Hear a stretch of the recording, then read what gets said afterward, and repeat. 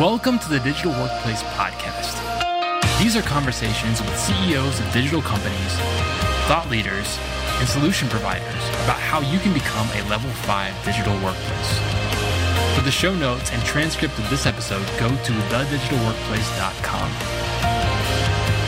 Well, welcome back to the Digital Workplace Podcast. Today, our guest is Sudha Jamthe. She is a technology futurist, and she teaches AI and AV business at Stanford Continuing Studies. Hi, Sudha. How are you? Good. Thank you so much for having me, Neil. I'm so excited to talk to you. Yeah. No, I've been actually tracking you for a long time, trying to get your insight into stuff. You have a lot of things to teach us about AI, a lot of things to get into. But first, let's start with our capture question, prove your humanity here. So, Sudha, I want you to name one person that you're close with and how you'd like to be more like them. Oh, wow. I didn't see that coming. Anybody knows me that I enjoy meeting a lot of people and connecting with strangers. In fact, I once wrote this in my bio that I have to meet new people and learn something new. Otherwise, I'll just combust within 24 hours. So that's a lot of people. I actually would like to be more like my dog, Lulu. Your dog, okay. We can extend the question from just, human to dog.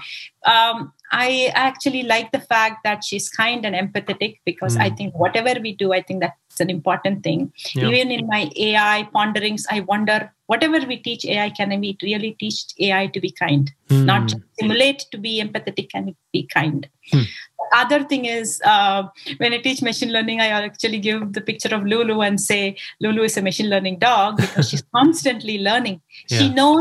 She knows when I close my laptop, whether I'm going to get up. When I'm doing this podcast, she's not going to come and disturb because she notes my tone of voice when I'm talking publicly. And so there's a lot of learning and nuances that she knows. I wish I was as smart as her. Wow, that's great. And it's a very human answer to say your dog. I don't think they could say anything more than that. For me, my wife's grandfather just passed in the last few weeks. And he was a very interesting guy and really someone I'll use here just because in a lot of ways, he did all the things you weren't supposed to do. He was very extravagant in his life, in a very good way. In his love, he would give a lot of love, give a lot of money to people, just do things that maybe at the start didn't seem like common sense, but they did them out of love and was willing to act in some people's eyes in foolish ways. And I just thought it was a neat thing, and it served him well and left a legacy around him that's really cool. So that's my answer. Such an amazing person. And it's so cool that you're able to recall that aspect of him. Yeah, for sure.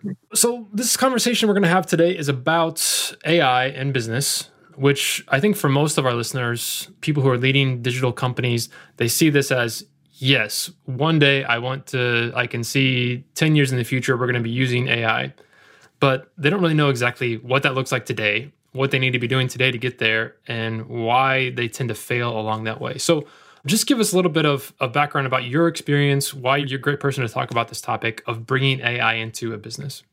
I'm a technology futurist. What that means is I have many decades of experience working in technology industry, bringing technology to companies. And I looked back and I found that I'm always working with the latest in tech. And tech is more like Doctor Who. It has a new form and it regenerates every season. So it keeps it exciting. So now what I do is I'm always researching the latest in tech, but grounded in some kind of business operations to say, is this going to create new revenues? Is it going to create new markets? Is it going to create new jobs? And then I write about it, talk about it, teach about it. So that's the place I'm coming from. And specifically, I look at the gap between business and technology. And I look at people who are somewhere in between. I don't teach the data scientist. I don't teach the person who's just doing sales. I teach everybody in between to go innovate.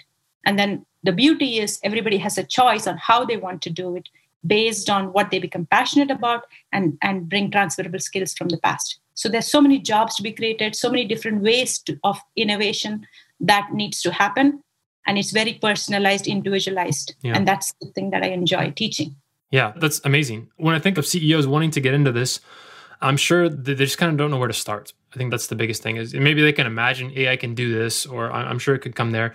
But if you try to go and you take a course online or something like that, then you might be inundated with, oh, this is trying to teach me how to program or how to actually use the AI. But I'm trying to sit here thinking about how to use it in my business. So where is a good place for digital leaders to start thinking about AI?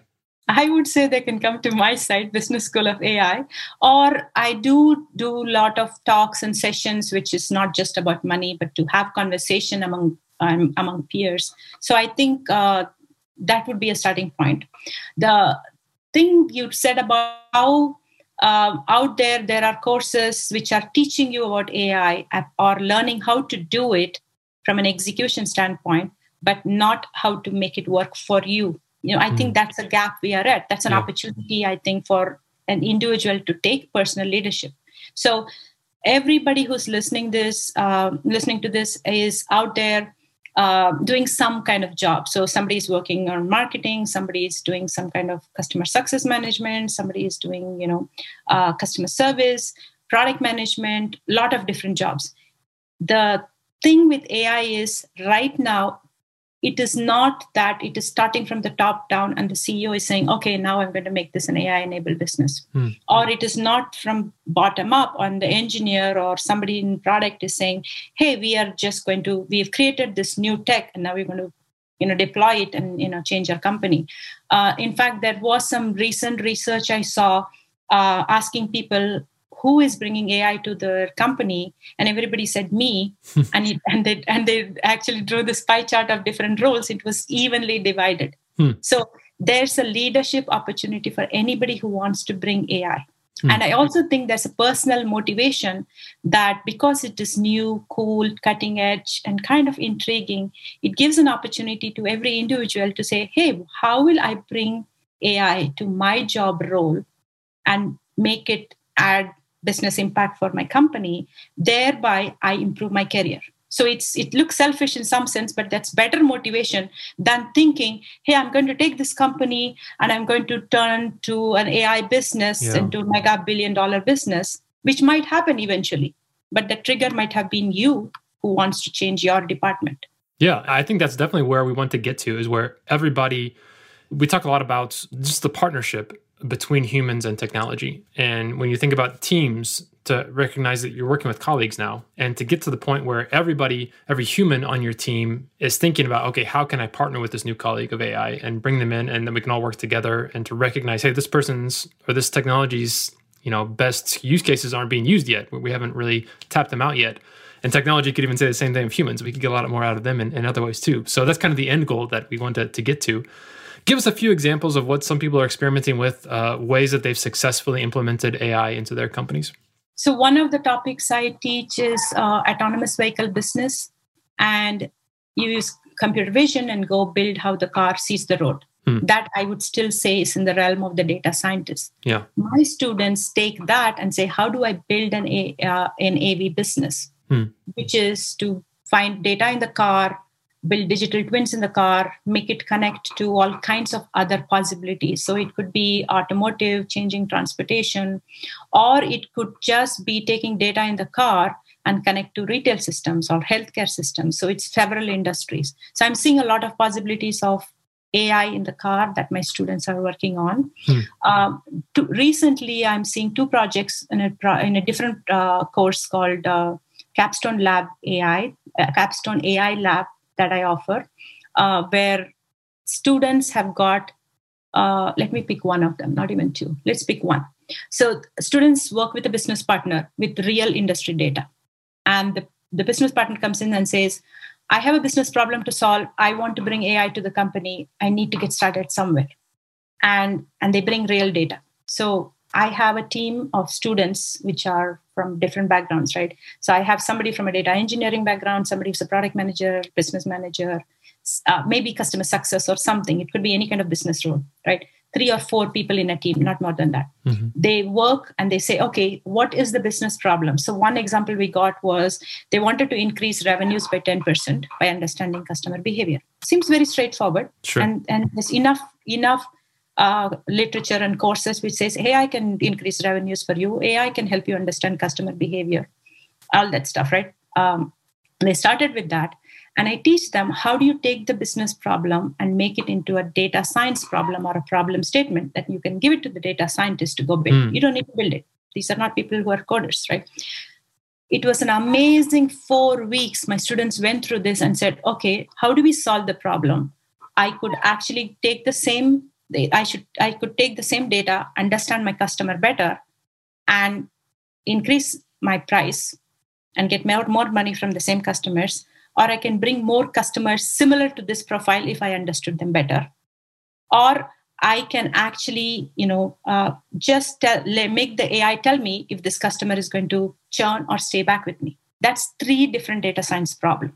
So that is how I would say you could look at it as, hey, my job is to make sure customers don't churn, my job is to see what is the best channel where my customers are going to click and convert for marketing, or my job is responsible for increasing revenues from this particular business.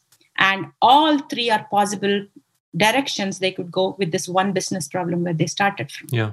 So that is the piece that my students have been working on, and I'm very proud of it. So they do 4 weeks of problem statement, and after that they look at the data for 2 weeks, and then they go fit the model and build this. This is like data science for the business user with no code AI. It sounds like to me like the role of the business leader is to reinterpret the business problem in the language that a data scientist can actually do something with, right? Precisely, yeah. I think that's key, is that I think that we're still in that role right now. Hopefully maybe there's many people in the company that can start thinking in terms of that, of saying, hey, this problem that we have, the problem we're trying to get to, is this a technology problem? Is this a human problem? How can we go about solving that? So what are some tricks or some helpful tips you can give to people to reorient their thinking, to think, wow, this problem that I'm facing, I should seek out a technology solution for that? Are there any key things you should look at to help to make sure that that's the right path to go down?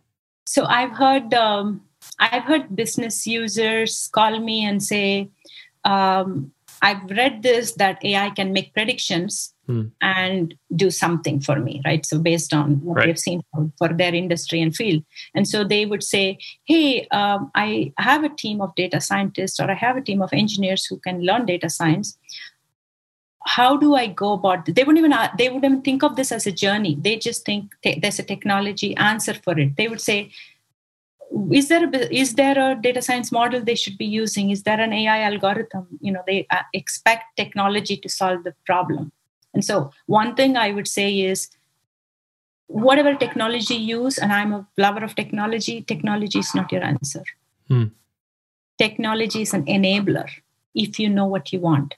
So it is important to know what you want and break it down, and then have that conversation, not just with the technology person. You have to have that conversation with the data scientist, but you have to have a conversation with everybody else in the multidisciplinary team who's going to execute it. So there is the strategy piece, there's a technology piece, and the execution piece. You need all 3 to be aligned. Sudha, you mentioned to me earlier that a stat you gave was 85% of AI pilots fail when they're being out there. Why is it so high? So companies are getting very exuberant about bringing AI to their business. And so they start in one of 2 ways. They basically say, hey, we have a lot of data, and they say data trains the AI, and let's get started. And they try to go to the data scientist and say, I want you to solve this problem. The data scientist says, okay, I will go fit a model and I will try to solve the problem. They get to a data science model, but it doesn't quite solve the problem. It solves the problem, but it's not a performing model. So the way data science works is they build a predictive model. And so it could be 99% certain, or it could be 20% certain. So they end up getting stuck with a model. Maybe it's 50, 60% certain, but they're not sure when they take it to the customer whether it's going to pass or fail. And so they're stuck in that place. Or the other thing is, they actually don't start with the data. They start with the business problem. The previous case that we were talking about, they don't break it down to a proper data science problem. And they say, hey, I want to reduce customer churn by 10%. Go to the data scientist, and the data scientist says, what do you want me to do? Do you want me to, give you a regression model? Do you want me to give a clustering model? They talk a different language. Yeah. And this disconnect. I think the majority of the problems are stuck in the latter case, where there's this disconnect of language. Yeah. But either case, they start off with a pilot, and then they feel like they're not getting results, and they kind of stuck. If it's a vendor, they will say, oh, this vendor doesn't know what they're doing. Let me try another one. Or if they try with the data science team, they will say, hey, we don't have enough experience. We need to hire more data scientists. And they typically, I'm not seeing them stop and think about, I am the guardian of my business. I'm responsible for this. Why don't I learn and I do the right thing to translate the business problem to a data science problem and go through this as an iterative process? Yeah, that seems to be so central to being able to use really any technology. I think we've gotten used to just throwing technology at different things without deeply understanding what the problem is we're trying to solve. And we just kind of use the tools that are there. And even like you said before, it's even asking a better question that is going to allow the AI to succeed or that model to succeed in that. Because sometimes the problem that you have, like you said, maybe it's a customer churn problem, but the more specific you can be with that problem and the more specific you can really get at, the more useful the AI will be for that, correct? Yeah. And the thing with AI is predictive. So AI might not be the answer that you need. Sometimes it just, it might be a very prescriptive problem. You just have to do some rule-based things and you can, solve the problem. You don't need AI for it. So it doesn't have to always start with, hey, I want to bring AI to the company. It should be, I want to solve a business problem. Looks like AI is a problem because so many people are talking about it like that. And then you figure out if AI is the problem. And AI has a lot of potential. So AI could be your solution. So it sounds to me, I'm trying to summarize some things here. First, you got to have a well-defined problem, something that you know exactly what you want out of this. Second, the answer to the problem needs to be predictive if you want to use AI. So it has to be something where it's going to suggest or predict the outcome that's coming out of this. And third, I'm assuming you're going to need a lot of data to be able to help the AI figure it out one way or the other. Are there any other things that you would add to that list of conditions that make AI a great solution? I thought you summarized it very well. One thing I would add is you need a mix of people from the company, variety of different skill sets that is needed. It is not just the data scientist and the business owner who's walking in and saying, hey, let's use AI and solve this problem.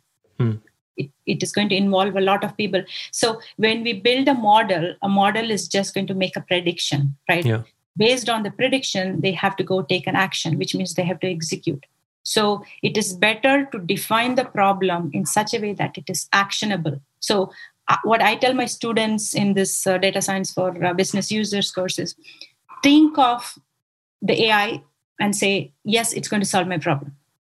Now, when it solves the problem and it gives me a prediction and say, yes, this customer is going to churn or not churn. Yes, this particular factor influences the customer. Whatever it is telling you, right? If you're going to listen to it, what are you going to do with it? Yeah, and it has to be actionable. If it is not actionable, that model is wasted. If it is actionable, but you don't have the power to do that in your company, that also is not helpful. So you have to think about, if this is actionable. So if it is going to be creating more content that because of which the customer is going to pay more money, do you have the resources? Do you have people who can help you to do that? If it is going to be, checking a specific marketing channel, then do you have the support of the marketing department to act based on the recommendation your AI is going to give?